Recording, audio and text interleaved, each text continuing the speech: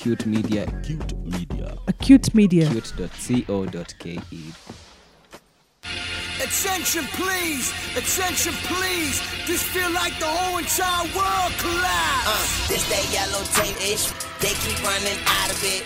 We just so like Bernard, welcome. Thank you, Dixon. Thank you for the food, first of all.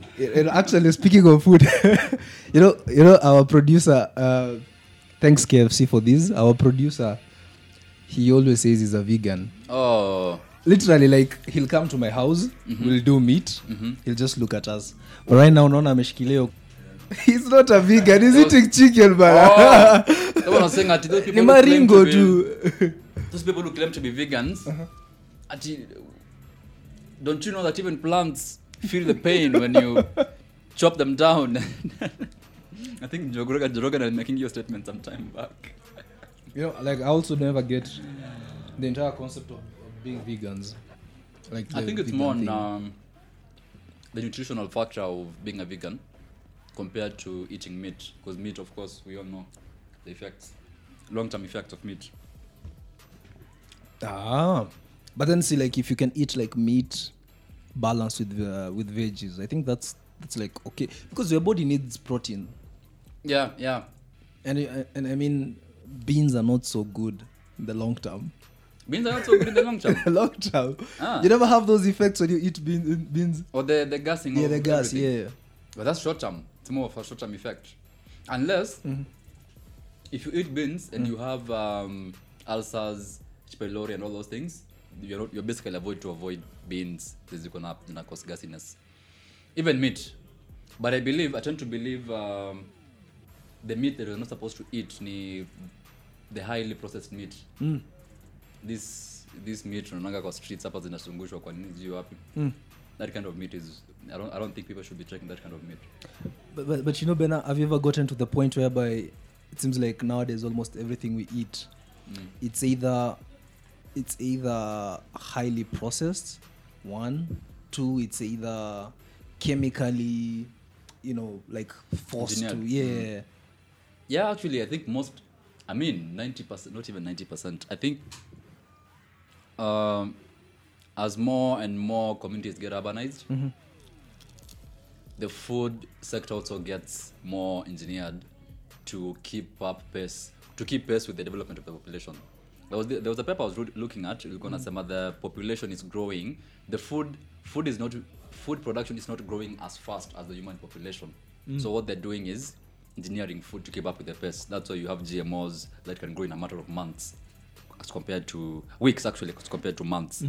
So that you're able to keep up with the population. Same thing with processed meat, you know. So easy chicken tunaonanga hapa sijui someone opens a big factory slaughtering almost 1,000 chickens a day to take to McDonald's or KFC, whichever.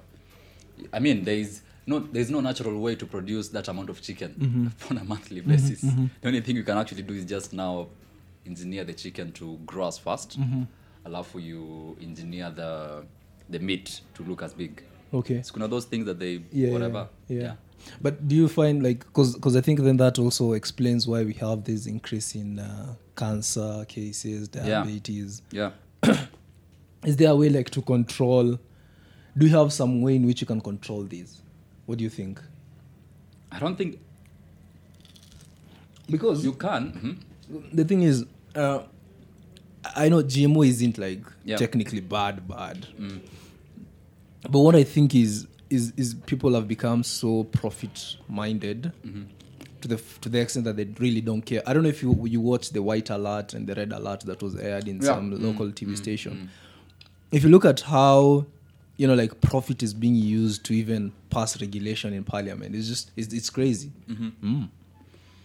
Actually, I don't think you can stop it because, as you said earlier, most of the companies that control much of this production, they're run by people who want to basically capitalism. Even if, let's take an example of a Kenyan-based chain like even KFC, say Java. Sorry to say, you can edit this part out. Java, you know, they process the ninis, they pre-cook there are these sliced potatoes in the industrial area that they bring them to the main branches. They're not like freshly cooked from the kitchen. They pre-cook them, then they do distribution to all their centers. Of course, you know the effect of pre-cooking food, like for 24 hours, there's things that happen to the food. Yeah. Even the conditions under which the food is being pre-cooked, they're not as good. So if any of you are to try to make the food as natural as possible, I don't think we can, because we have reached a point whereby people just want to eat fast-moving food. Unless you want to have your own farm somewhere and plant your own produce, it would be possible for us to go back to the natural way of cultivating food. Even if you are to have your own farm, I don't think you can prevent chemicals from entering the produce because of the chemicals you produce. Remember, there was a story about Monsanto and Bayer. Bayer is a German company that produces what do they do? They produce chemicals for plants, easy fungicides, all these things, the weeding, fertilizers, exactly. Okay. They acquired a company called Monsanto, and Monsanto was being sued by some guys. I think it was some Australian guys or the US guys. Some farmers were using Monsanto products, and after a period of time, these guys died of cancer. So the family of the guy who was using Monsanto products sued Bayer, because Bayer acquired Monsanto. So you can imagine the adverse effects that these chemicals have on large-scale farms, especially in the US. In the US, they produce tons and tons of corn, tons and tons of wheat on a daily basis. So you have to use all these chemicals to keep the food growing fast.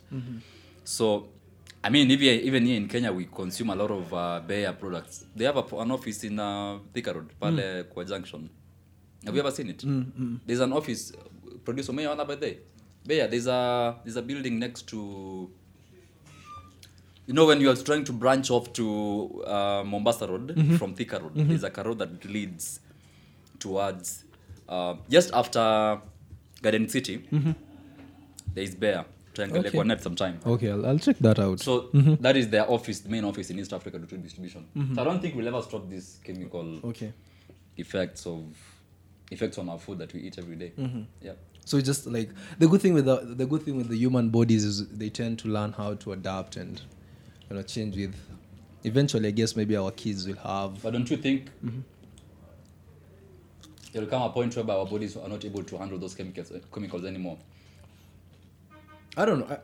Well, maybe not, because I think our bodies tend to be able to adapt to the changes in the environment. Like the Darwinian. Yeah. So natural selection. Yeah. So eventually, we'll have folks who will be able to. Their bodies will adapt to the situation. Then maybe that can be passed down DNA to the kids. That's like my little. But again, knowledge. I tend to look at it this way. Maybe the body can adapt, but our mortality rate will be reduced. Is it mortality rate? The number of years that you live. Life expectancy. Life expectancy. The life expectancy will greatly reduce, especially among millennials. We consume junk food every day compared to our parents who lived 100+ years. That's very true. So our life expectancy will probably be 60 years, 70 years, and people are gone. Unless you are really high vegan and you try to work out. Yeah. Okay. Interesting. So young people work out. I think that's the takeaway. Yes, the takeaway. We can't go without sodas. We can't go without. And guys like producer who are vegans, when the moment they see chicken, then the whole vegan thing sort of disappears. Because chicken is chicken, man. Everyone loves chicken. Everyone loves. I never get it. Those are some of the things that I can never give up. What was the first meat that the humans ate? Oh no. Producer, check your history. I think maybe in the Garden of Eden. What meat walikuwa nakula nini the beginning? I don't think it was chicken. In the garden, I thought maybe it was goats. fruits. Yeah. Before they was chased out, before humans were chased out of the garden, they were only allowed to eat fruits.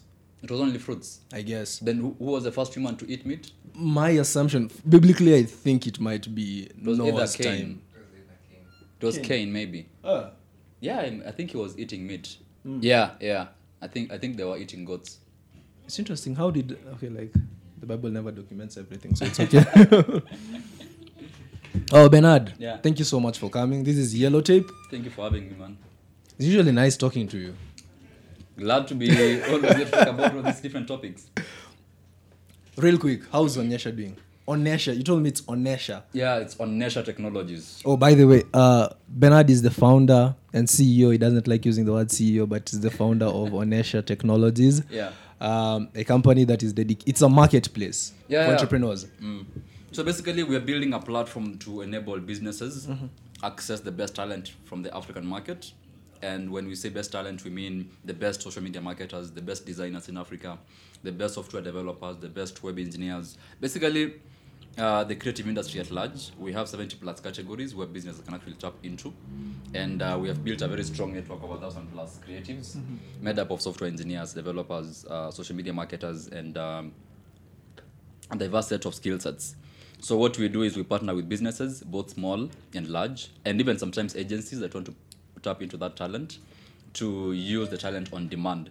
So when we say on demand, we mean they are not full-time workers, basically freelancers. So we have businesses that tap into that talent from all parts of the world right now. So we have Kenyan businesses, guys from Nigeria, South Africa, the US, Europe, and Middle East. So our goal is we normally say our goal is to help accelerate the creation of the next 1 million jobs through creating several gigs. Because we have the highest unemployment rates in Africa, 40% unemployment rate among young people. The only way to reduce that gap from 40% to around 20% is to open up our talent ecosystem to the world. So we normally use an example of, say, if a web designer is based in Nairobi, they should be able to comfortably work with a business based in the US, say London or Amsterdam or New York. And we are currently doing that actually. So we have a couple of creatives who have been able to work with businesses all over the world. No, that's incredible. Yeah. You know, the good thing, the thing I like about Onesha is how it has, is it mutated or, because initially the focus was just on students. When this entire concept came, was how can you link students to internship and opportunities? Real quick, before we talk about Onesha right now, how was that tweaking process from focusing on students to now opening up the market to any creative? Actually, it's a long story. So we started this thing. I started this thing in, I think, second year. The goal was to enable students showcase their work to employers. So the point was, when you go to an employer, you're able to showcase to your employer, I'm looking for an internship, and these are the things that I'm able to do at the moment. Here is my farm project I'm currently doing. Here is my side project I'm doing for graphic design. Here is my consultancy project I'm currently doing with a small business or NGO. So you're able to show an employer all the things you're currently doing, even if you don't have actual work experience. So we are supposed to document everything that a person does for them to be more credible to employers. Since employers said you don't have experience, why not showcase all the things you're currently doing that are sort of giving you hands-on experience? Oh, that's incredible. So we in 2015, that was in early 2015. So in late 2015, we applied for Safaricom Upwith Accelerator. They were running a competition whereby they're supposed to choose 12 companies to be trained for 3 months. Then they were to choose 3 companies from the 12 companies to be given 1.2 million each. So we applied, we got selected. So we underwent training for 3 months in Strathmore University, Safaricom Academy. Then, of course, the award ceremony was happening, I think, in December. So from the 12 companies that were selected, I think 3 companies, the first one was supposed to be given 1.2 million, the second one 500K, the third one I think 200K. The first one was a company called Link, which is very popular in the Kenyan market, that does informal service workers, linking them to businesses. The second one was called Hisa Play, I think. The third one was called, I think, Mukulima App. So, actually, I remember. That's interesting. So, we were not selected among the top 3 because our business model wasn't as that strong. But jumping into 2016, we happened to form friendship with the first company, which was Link. Okay. We moved into their office in Ngara. And the reason why we decided to work together from one office is for us to share experiences in terms of how Link is building product and how Anesha can adopt into how Anesha can basically learn on how to build a very good product. They went on to raise $1.5 million from various investors, and we hadn't raised any money because of the challenges that most people are very familiar with, being a Kenyan founder or being a black founder. It was very tough for you to raise capital if you don't have experience running a business before. So it was really difficult for us to convince why people need to put in money into the business. So we said, let's just, bootstrap. We were still in campus. We have nothing to lose. If it fails, we have nothing to lose. We can always start something new. So we were basically running the business based on the cash coming in from HELB. So I used to put in From money. HELB, like actually. Higher Education Higher Loans Education Board. Board. Okay. Actually, I spent all my campus savings into building Onesha. Into building Onesha. I don't remember I don't ever remember a time when I got money from HELB and went to a club. I don't even remember a single moment. Okay, So that's we'll what get most into people that. do. Yeah. So that was 2016. We were still doing the students thingy and everything. Then late 2016, that was around September, we got our first angel investment from a family member who saw what we were doing and decided to give us some cash to run the business. So he's the one who gave us the idea. Instead of doing students, why not try the normal Kenyan? He's not a tech investor. Actually, he used to invest in Bitcoin.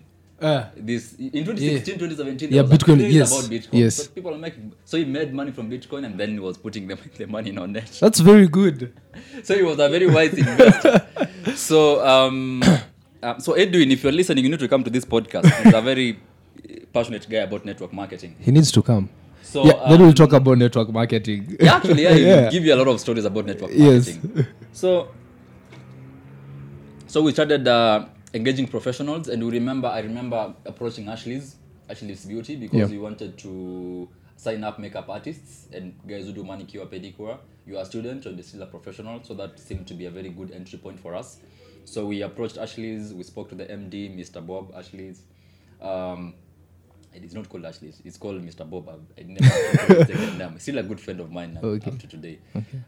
So he told us, yeah, sure, I'd try it with a couple of our students. So a couple of students signed up, but most of them didn't have data bundles to upload their portfolio.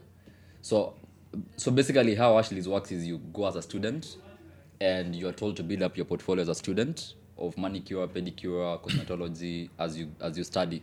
So morning time you do classes, evening time you go to the streets to look for students. I'm sure I don't know whether you've ever seen these guys going around wearing Ashley's t-shirts. Yes. So what they normally do is they're looking for clients to offer the service. So Ashley's now rates you, I think, based on how many clients you bring in per day and how many of those convert into customers, which I think is a very nice model. It's incredible. So we onboarded the very first makeup artists. We got a few gigs here and there. I remember the first gig that came in from the platform it wasn't even the platform. Someone called us. You guys have makeup artists? I run a fashion business in Nairobi and I'm looking for a makeup artist to enable my models to do a shoot. It's not like when they do shoots, you do makeup and everything. Yeah. Give us one makeup artist. So actually, I had to go to Ashley's myself, look for someone who is good, and then in quotes deliver the model to the client. So it was, I think, on a Monday.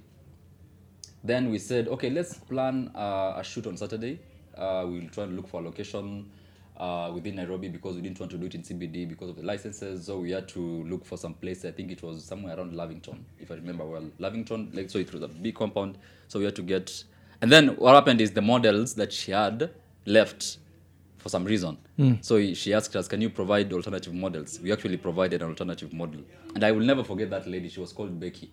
So she came on board, Becky Kabugi. I think she now works with, I think, one of the media houses for makeup, if I'm not wrong, or she's doing her own gigs. So she came on board, she did the makeup, and we provided models, and the shoot happened. That was our first paid gig. I remember the amount was 3,500 shillings. Onesha Net didn't even make money from that gig because the photographer was paid that amount directly. And it was actually a weird pricing. So to cut the long story short, we started focusing on professionals. So we said, actually, if the photographer showed up for the gig, why not get more people like them and get more businesses like her, then match the two. So we started diversifying categories. We started with photography mostly and videography. So the kind of categories we chose also dictated the kind of customers we were approaching. So we were thinking, okay, who will need mostly photography and videography in Nairobi? We went through a list of industries and we settled on hotels. Hotels need a lot of content done for them. So we approached a couple of hotels in Nairobi. I remember one took 6 months to close. They're one of our best clients up to date. So we are very grateful to the kind of experience that that part of the process taught us. So actually the client was Western Hotel. It took like 6 months to close them. But I'm very grateful to the guys over there who really believed in what Onesha was doing and was willing to take a risk on us. So they've been our client for like 3 years. This is our 4th year, I think, third year ending. And they're very much satisfied with our services. We've saved businesses like them over 60% of the marketing costs. If you approach an agency and you're an hotel, the minimum marketing budget they'll tell you to conduct a campaign for you is around 5 million. Most hotels can't afford that. So we do a yearly agreement with these hotels and tell them we actually have guys on freelance who work with us. We can actually reduce the 5 million to around 1.2 million by having these people on freelance. So that's how we've been able to, evolve Onesha into. I think now most guys in the creative industry are starting to get to know about Onesha, and that's the kind of trend that you want to continue. Okay. Yeah. There's something just as you are finishing the last part where you mentioned that if you take like a hotel, for a marketing budget with an agency, it's going to be like 5 million. Why do you think that cost is that huge? The cost is huge because most of these agencies, they have, they have offices, huge offices. Yes. Probably, I'm assuming they pay probably 1.2 million in rent a month. in rent on a monthly basis. Because if you're an agency, a creative agency, you should have a good space, a sweet space where developers and designers can actually have the freedom to work from. So you have to furnish the office to have the caliber of the kind of environment that a designer can be productive to produce a commercial for a brand, because creatives require a very relaxed atmosphere. So you have to invest a lot of money in equipment and infrastructure for you to make that possible. Second is the talent in the creative industry is very expensive to have them on full-time basis. If you go to Scanad today or Glivi or Macan or something, the head of design, who is usually called an art director, the guy gets probably paid 500K a month to do art direction. So an art director, what they do is, before campaign starts, he gets a designer, he gets a videographer, he gets a graphic designer, puts them together. These guys are supposed to come up with ideas. The art director says, I don't think what you guys are coming up with meets what the client needs. So if it's a logo, can you tweak it a bit for it to appear attractive to customer X? So they basically do the direction of producing commercials. Then we have other guys called account managers. An account manager, you're told, we have an account coming on board like Coca-Cola or Unilever. You're supposed to ensure every quarter there is work produced for this client. That's your work. Actually, there are people who just maintain only Unilever account or Coca-Cola account or Heineken account in Kenyan agencies. These guys get paid almost 600K a month in salaries. So if you look at all those costs, so imagine an agency that has 6 heads of departments or even 10 heads of departments, art direction, and then you have almost 15 account managers. Your bill comes to around 20 million a month in terms of expenses. Or around that figure. Yeah. So any business that you bring on board should Will at least cover that meet cost. has to recover that cost. Yeah. And most of your creatives are full-time, because Coca-Cola might say, we are launching a campaign tomorrow. You must have your talent ready. You can't go looking for freelancers outside. You must have these people. Even that's why the agencies charge retainer to these clients. So a retainer means, even when I'm using the big names because you can actually mention them. Even when Coca-Cola is not paying, even when a quarter Coca-Cola is not running a campaign, they must pay a retainer. And then one day Coca-Cola may decide to have 20 campaigns. They won't pay you extra. they'll still pay you the same retainer. Oh, okay. So the economics of an agency are really, really tough for you to understand how it works. So we said, let's just get rid of the, upfront costs of having all these people full time. Don't invest in a big office. Start with a small office. We actually even operate from a very small office with our 8 employees. Then just have any other talent on freelance basis. The only thing that you have to do really well is finding the best people, because you don't want to screw that up if you hook up a business with a lazy designer. Yeah. So we had to vet all these people before they join our network. Even up to this day, we have to meet you physically, give you a task to do to see if you are good in whatever you're saying you do. Call some of your references that you have in your resume. Look at your portfolio. Basically, we have a couple of things that we look into before you get admitted into our network. Yeah. Just a bit of, I don't know if it's a devil or it's an ignorant question. Yeah. So the goal of Onesha is to create 1 million jobs in the long run. But, stop for a second and ask yourself if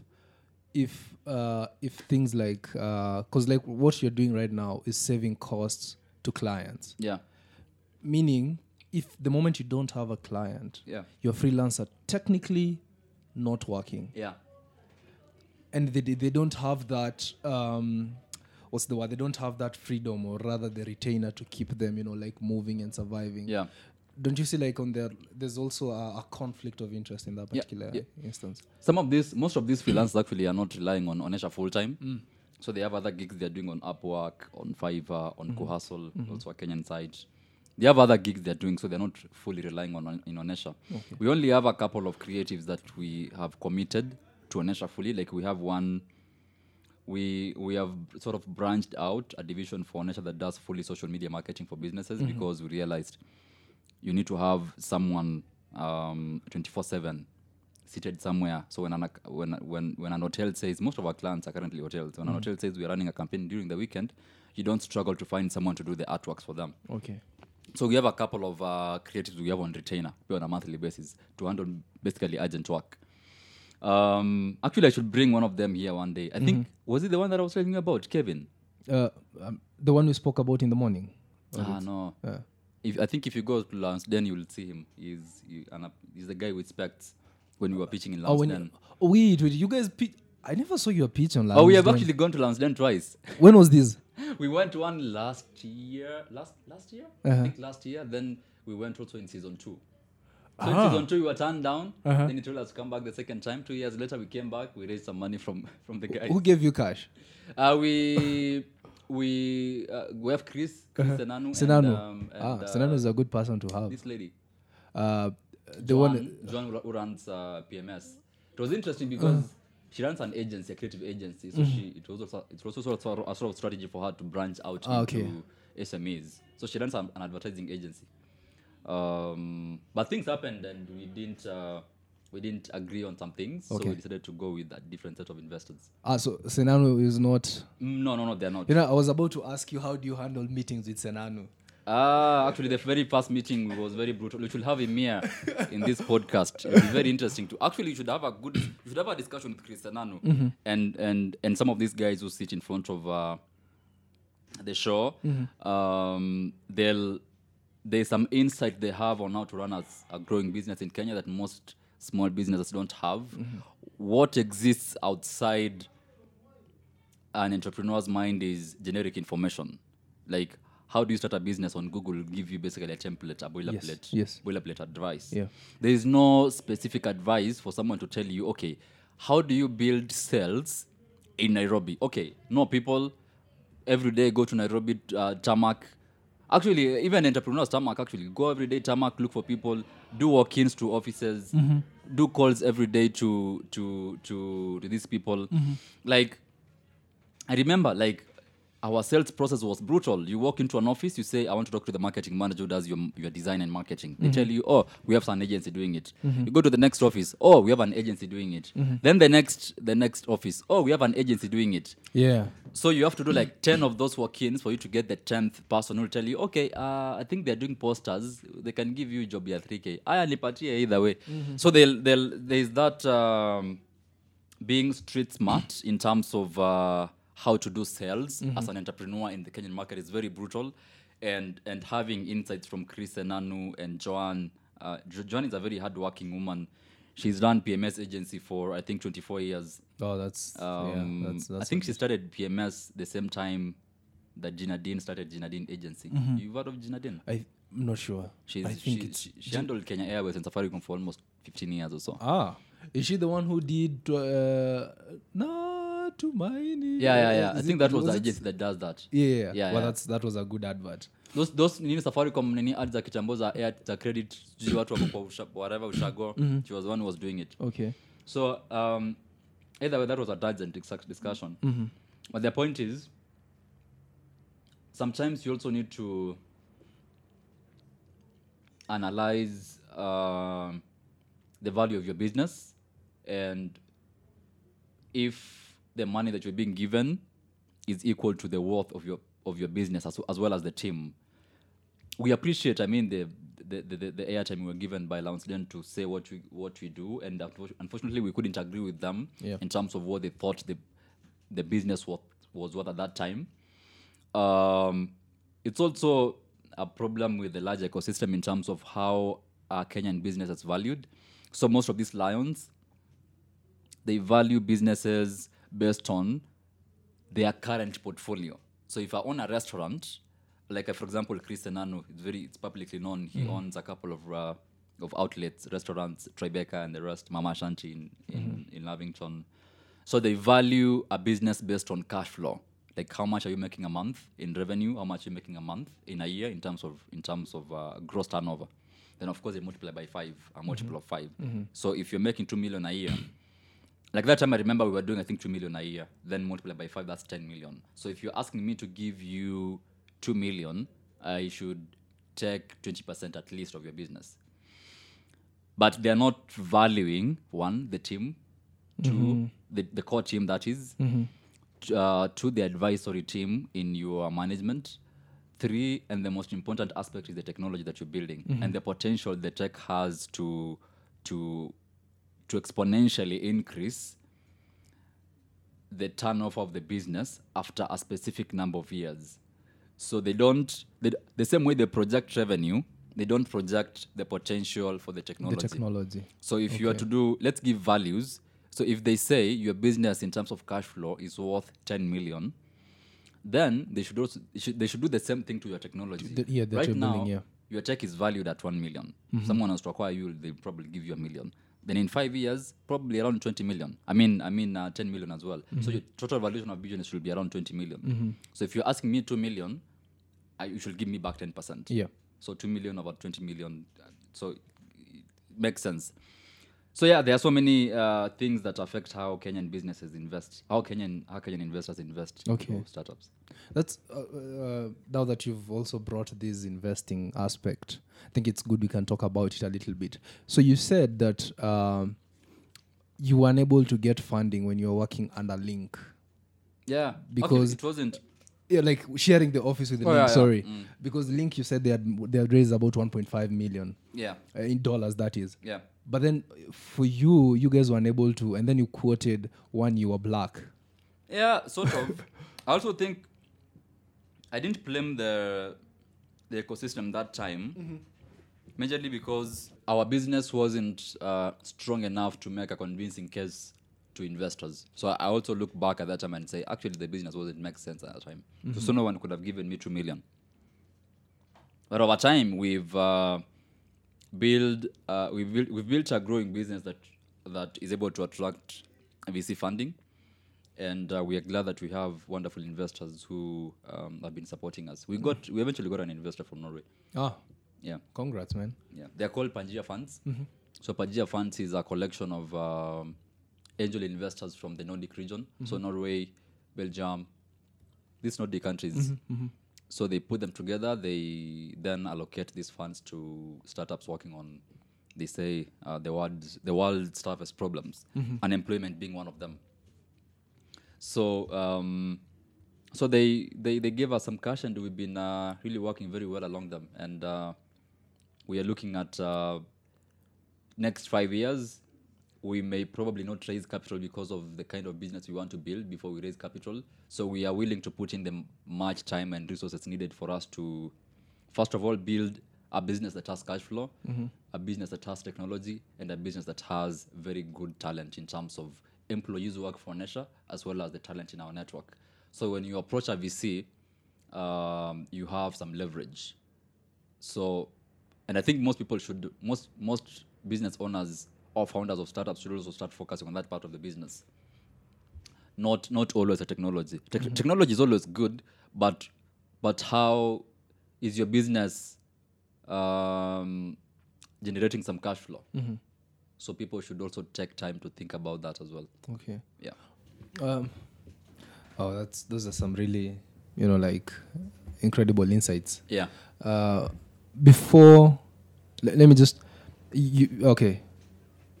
2015, 16, when you guys took part in the Safaricom Upwiz. Yeah.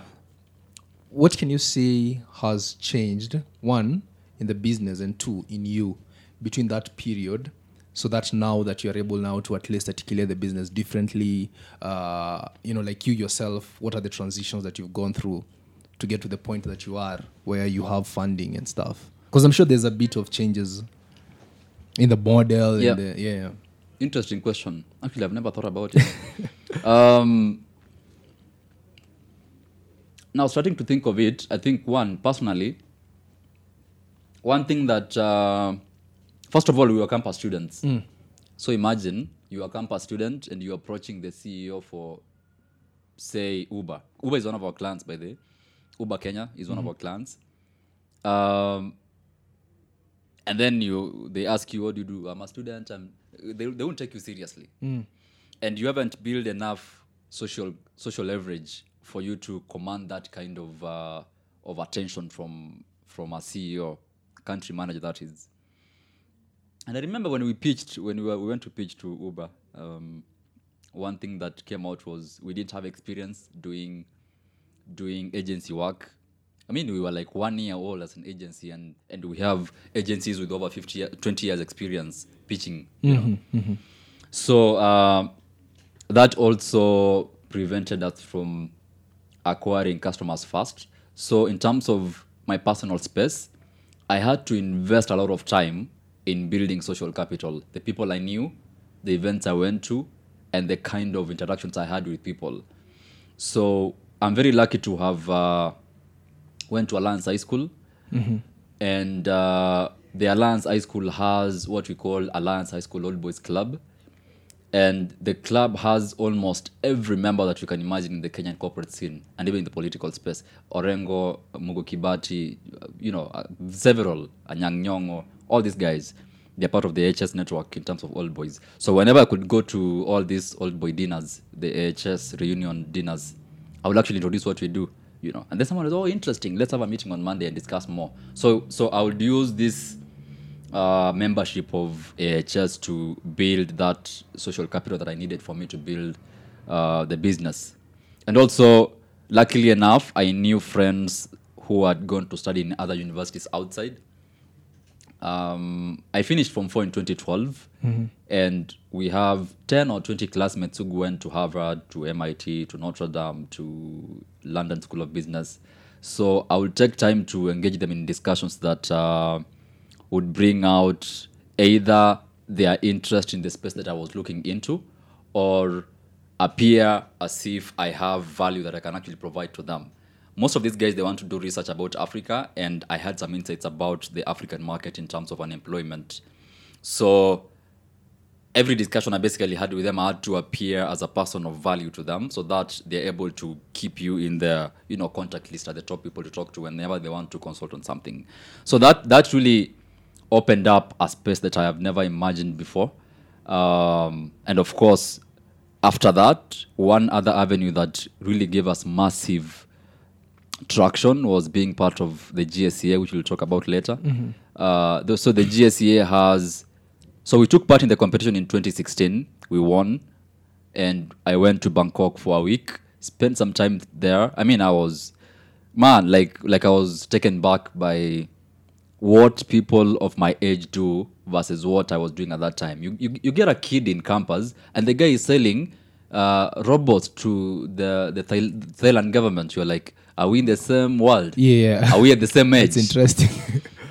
So I became part of the network, and I made incredible friends who you know, give us business as well as give us access to contacts that we need for us to build the business. So GSA is run by EO Kenya. So EO Kenya is the entrepreneurs organization. It has a network of around 20,000 entrepreneurs all over the world, the best of the best. So GSA is an umbrella. It's under the EO program. So EO Kenya has, I think, 126, I think, members. You can think of all the best CEOs, Furniture Palace, Victoria Court, Stellan Carpet Center, the biggest manufacturers of tanks in East Africa, Safal Africa, Apex. So if I wanted to give a call today, that's why we've really been having a very successful webinar series, because you know, I'm able to have access to all these people. So that also sort of opened an avenue personally. So that's on a personal side. I had to invest a lot of time for me to build that network, and that almost took 4 years. Even today, I'm still building it. In terms of the business, what we have, of course, the business has grown because of our personal experiences, myself and my co-founder Levis. So we initially we were building Onesha for us to win prizes. Oh, there's a competition. Even a point whereby you go to a competition, the same judge sees you. I saw you in a competition yesterday. Yeah. So you're basically building this competition to go into prizes. But that actually helped to some extent, because when you're pitching, they give you feedback. I don't think you can actually win at this stage, but if you improve on this sector, that's actually how I met Robert Yawe. He's the best guy who's best placed to tell the story from Nesha. He was even during Upwiz. I can imagine it was very brutal with you Yeah, guys. Because it was very brutal. It's brutal. He was. So I remember, I think I met GS Robert during Upwiz. Yeah. And we kept in touch. I mean, whenever we needed any kind of help, he could actually give us the kind of help we needed. I think the good thing with Robert is he's able to push you to an extent whereby you actually see, I think I need to build a business here. So he puts you to question. He makes you question almost every aspect of your business. So he's being a critic. So the business has grown because we have taken time to, I mean, we haven't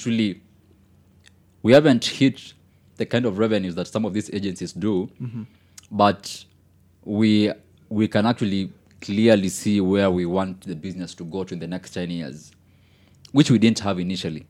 So building that long-term mindset for the business is the most important thing that we have done for Onesha. You know, doing this thing for 4.5 years, and I remember, I think the first 2 years we didn't even pay ourselves salaries. Like, even being honest, even nowadays we pay our employees before we pay ourselves. Yeah.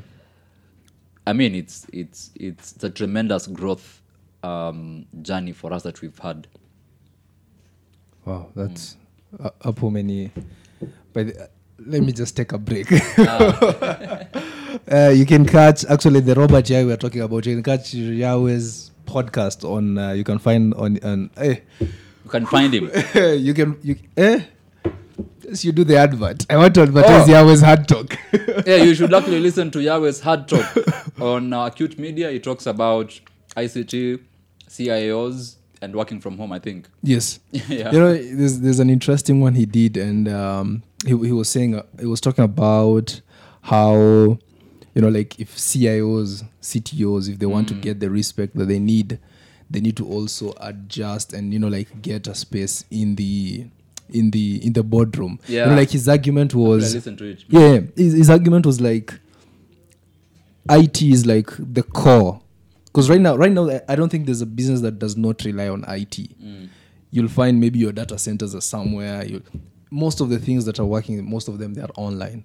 So, but then IT department, you know, his argument was it's not really appreciated. It seems like it's you know, boys playing with toys at the office. Yeah. Yeah, actually, I think. I mean, he was saying that Kitambo, what the IT guys used to do is the guy who changes your passwords. Yes. The guy who connects your cables. Yeah. Yeah. Right now, that position is shifting towards, you know, you should. I think he quoted James Mwangi. James Mwangi said, if he was to be hired today by a bank, Yes. he would have wanted to become the CIO because you are the one directing how the bank is moving for the next 10 years.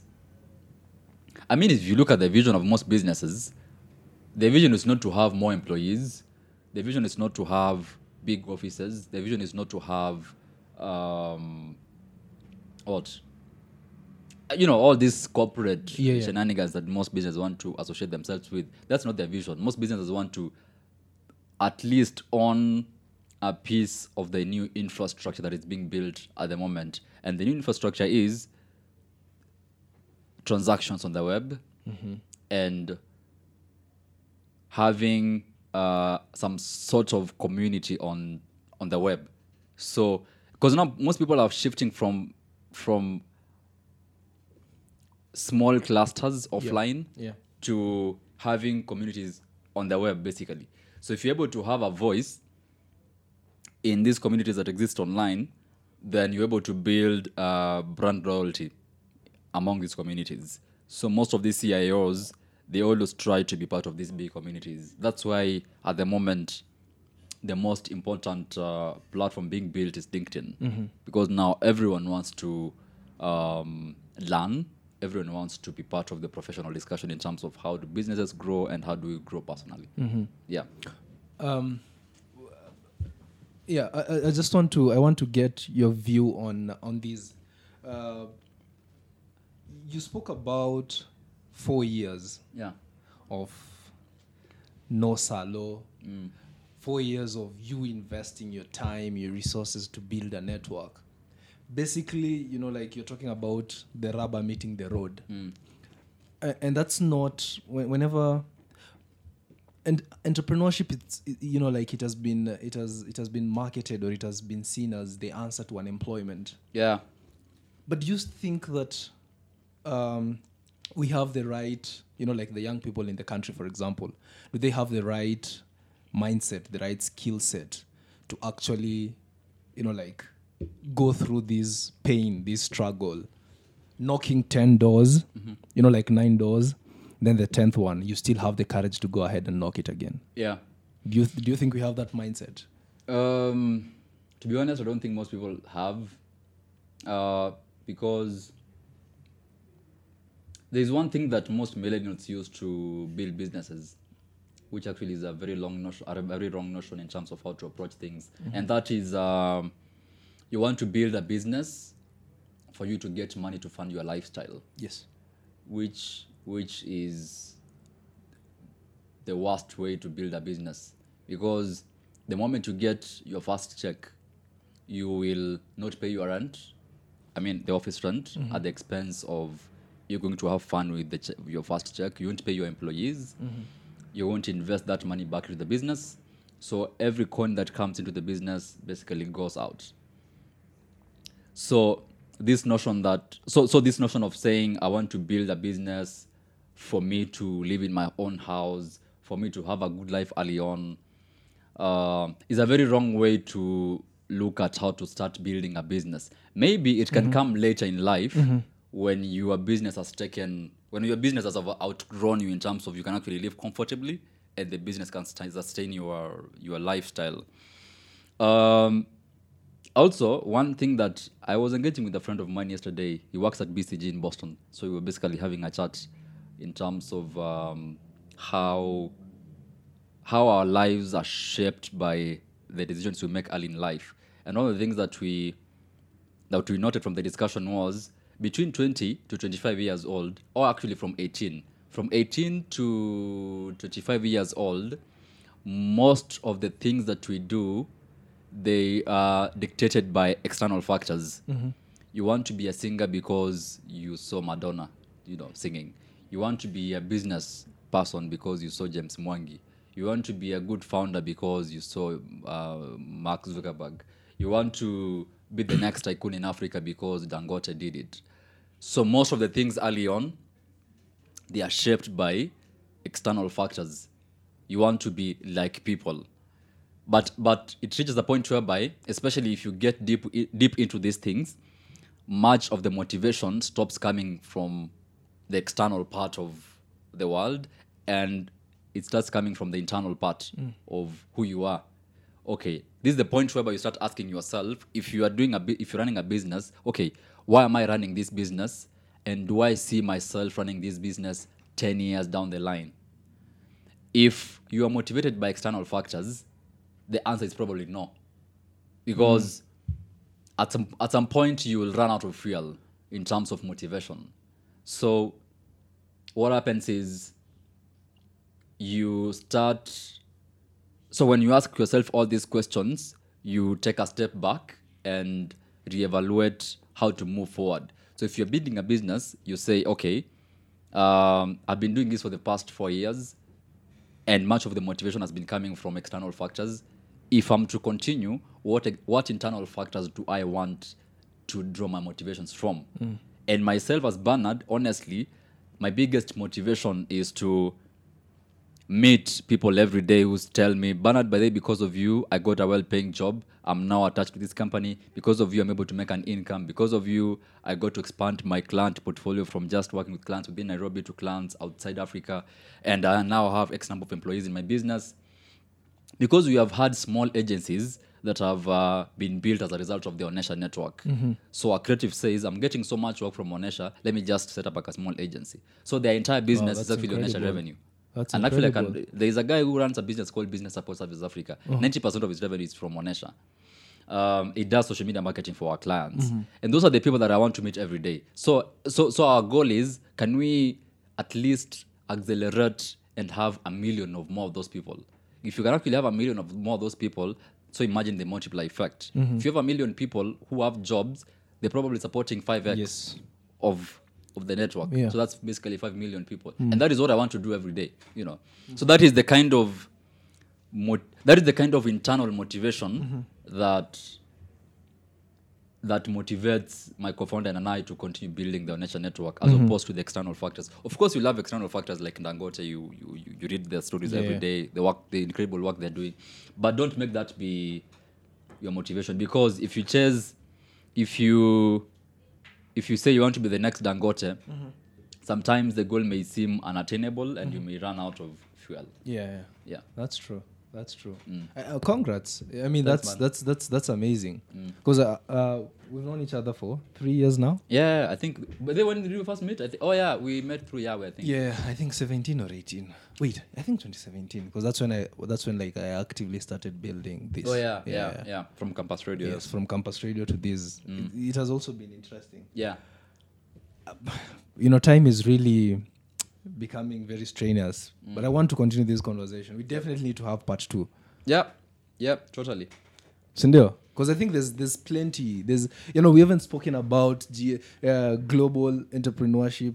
What's it called? It's really called Global Student Entrepreneurship Awards. Awards, yeah. What it basically does is they recognize the best student entrepreneurs in every country, and what happens is they bring together all these 50 plus students from Kenya, Nigeria, South Africa, Ghana, DRC, the US, Thailand, Amsterdam, Australia, all these countries, and you meet in one place, and you spend at least 2 weeks together to learn. You get trainings, you get to learn experiences. Actually, what that does is it opens your world to possibilities that exist outside your realms of reality. In terms of, you realize you live your own cocoon sometimes, because you, even as a Kenyan, you realize actually Kenya, we are living in our own cocoon. People are doing amazing things outside politics, because Kenya is a highly politicized country. So your mind sometimes shifts from, I don't want to engage in things that are not of value to me, and I want to start focusing on things that matter. That's why you rarely see me commenting on politics. It's not important to me. So but you have to be aware of how politics shape your environment in where you do business. So that's very important for people to note. But apart from GSCA, there are several communities outside GSCA that most people can take advantage of. There are online communities where you can be part of, and most people think actually it's like a cliche. Oh, there are online communities. Like, it's one of those things that people say. But if you take time and engage in an online community, you'll get a ton of a ton of advice from people who do different things. But I think the takeaway from this podcast is like if you are a young person, I can't speak on people who are older than me because probably they have more experience. So like if you're 18 to 25, I think patience is so underrated in terms of how patient you should be for things to turn out the way they are. People should put that as their number one thing in how they actually run their businesses and even their lives. I mean, you can't start a business today and then say tomorrow you're your own boss. Actually, I even hate this thing that runs around that is being peddled by Don't say it. being your own boss.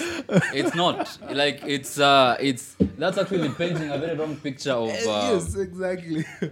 Of how- what entrepreneurship is. is. You'll actually if you don't tell these young people the real story of what it entails for you to even move a business from zero revenue to 500k in revenue, Yeah.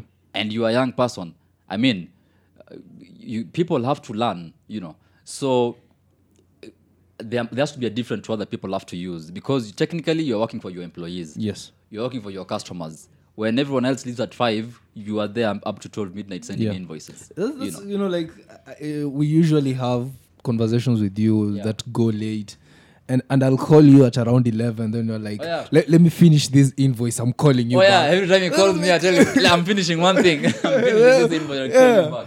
And you see, like that's like the when I was asking the mental capacity, I'm sure like that wasn't there maybe in 2015, and it's something that you've acquired. Yeah, that's actually very, very correct. Yeah. You've made a very good conclusion in terms of the mental capacity sort of develops over time. Because when you there's something I posted in my status. Actually, I'm supposed to post tomorrow, not today. If you are 18 to 25, try to spend as much time with yourself as possible. Like probably 90% of your time, spend it by yourself. Not like being lonely or something. Like live alone. Don't live with someone else. Do things alone. Explore ideas by yourself. Make your own friends. Don't let people push you into doing things. Like own your space in terms of the things that you want to go into. Myself, like I don't think between 18 to 23, 18 to 23, I wasn't even in a relationship. Much of my life was just business and trying to learn as much as possible, which actually I think was good because when you live by yourself, there is some superpower that you discover. Like, first of all, you have no kids who are running around disturbing you. You have no parents. Mwanakwambia niletee mwiko kila time. You have no one is No basically girlfriend. no girlfriend who You is know, we need to disturbing go you out every day. today. Yeah, exactly. So what happens is you have all this time by yourself where you can actually read interesting things, think on how to work on very tough problems, look at how your life sort of will evolve in the next 10 years. So by the time you're 25 and you're ready to at least have some sort of relationship with people, you know what you want as a person. So most people just do the opposite. You spend all your ninis with parties and everything, Yeah. which I don't think is a wise Party thing after to do. party. Yeah. It's not a discussion we should have for the other day. We for another day. need to. That's a good place to end this podcast. I don't want to add anything else. Yeah. As a young person, 18, 25, spend some time alone, discover who you really are. Yeah. And I think that's part of also for some reason, I was reading the Montessori education system. And between 18 and 25, she actually suggested that let the person stay alone. Because whatever that they have acquired, they're able now to survive Exactly. on their own. I was, just before we close on the podcast, two things I was listening to this morning. One was a quote from Tupac Shakur. Two was another quote from Jordan Peterson. It was in Joe Rogan. So Jordan Peterson says, between 18 to 25, actually 26, try to see to what extent you can push yourself into. Like if you, can you read 10 hours a day by yourself? Can you work 18 hours a day out of 24 hours? Can you spend time by yourself without nobody? So as you approach 26, you're able to know what things you're really good at. So you start now pulling back slowly from being intense as you approach your 40s. So you sort of start on the curve, yes. you go up, then you start going down when you, because when as you go approach your 40s, you can only do 2-3 things Yes. that we're really good at. The second thing that Tupac said was, what did he say? There's something he said about age. If I remember that quote, I'll quote it in the next podcast. I've forgotten it. Okay. Bernard, thank you so much. This was good. That was wealth of information. Yeah, thank you, man. And I don't know, like, this was so short. It was. Producer, Yeah. producer, we'll tell the government to excuse us from the curfew because we are advising young people. We are an essential service. Yeah, we're an essential service. Yeah. We are shaping minds out here. Yes. All right. But let's have one Saturday afternoon and talk about these things more. So there are so many things that I haven't spoken about in. Yeah. I think Shamaliza. Yeah. I haven't spoken about in. Just let me. So subscribe to Yellow Tape on Spotify. Where else? Google and Apple Podcasts. Then you can also listen and stream this podcast and many others on acute.co.ke. Yeah. Thank you Yeah. so much, Bernard. Yeah. Cheers, man. Thank you for having me. Let's have a one Saturday afternoon and talk about A it. full day. Yeah, like a full, not a full day, a full afternoon. No, like a full day. Like, like we'll have food. Probably, yeah. We'll full have day. drinks and everything. Just like a full day. Yeah, that'll be good. Guys, Then have an extra person. yeah. Guys, catch this episode, that episode. It will be 6 hours. Yeah, that would be good. Time to practice what Ready to Jordan Peterson said. Oh, yeah. How long can you listen to a podcast? Yeah, how long can you listen to a podcast?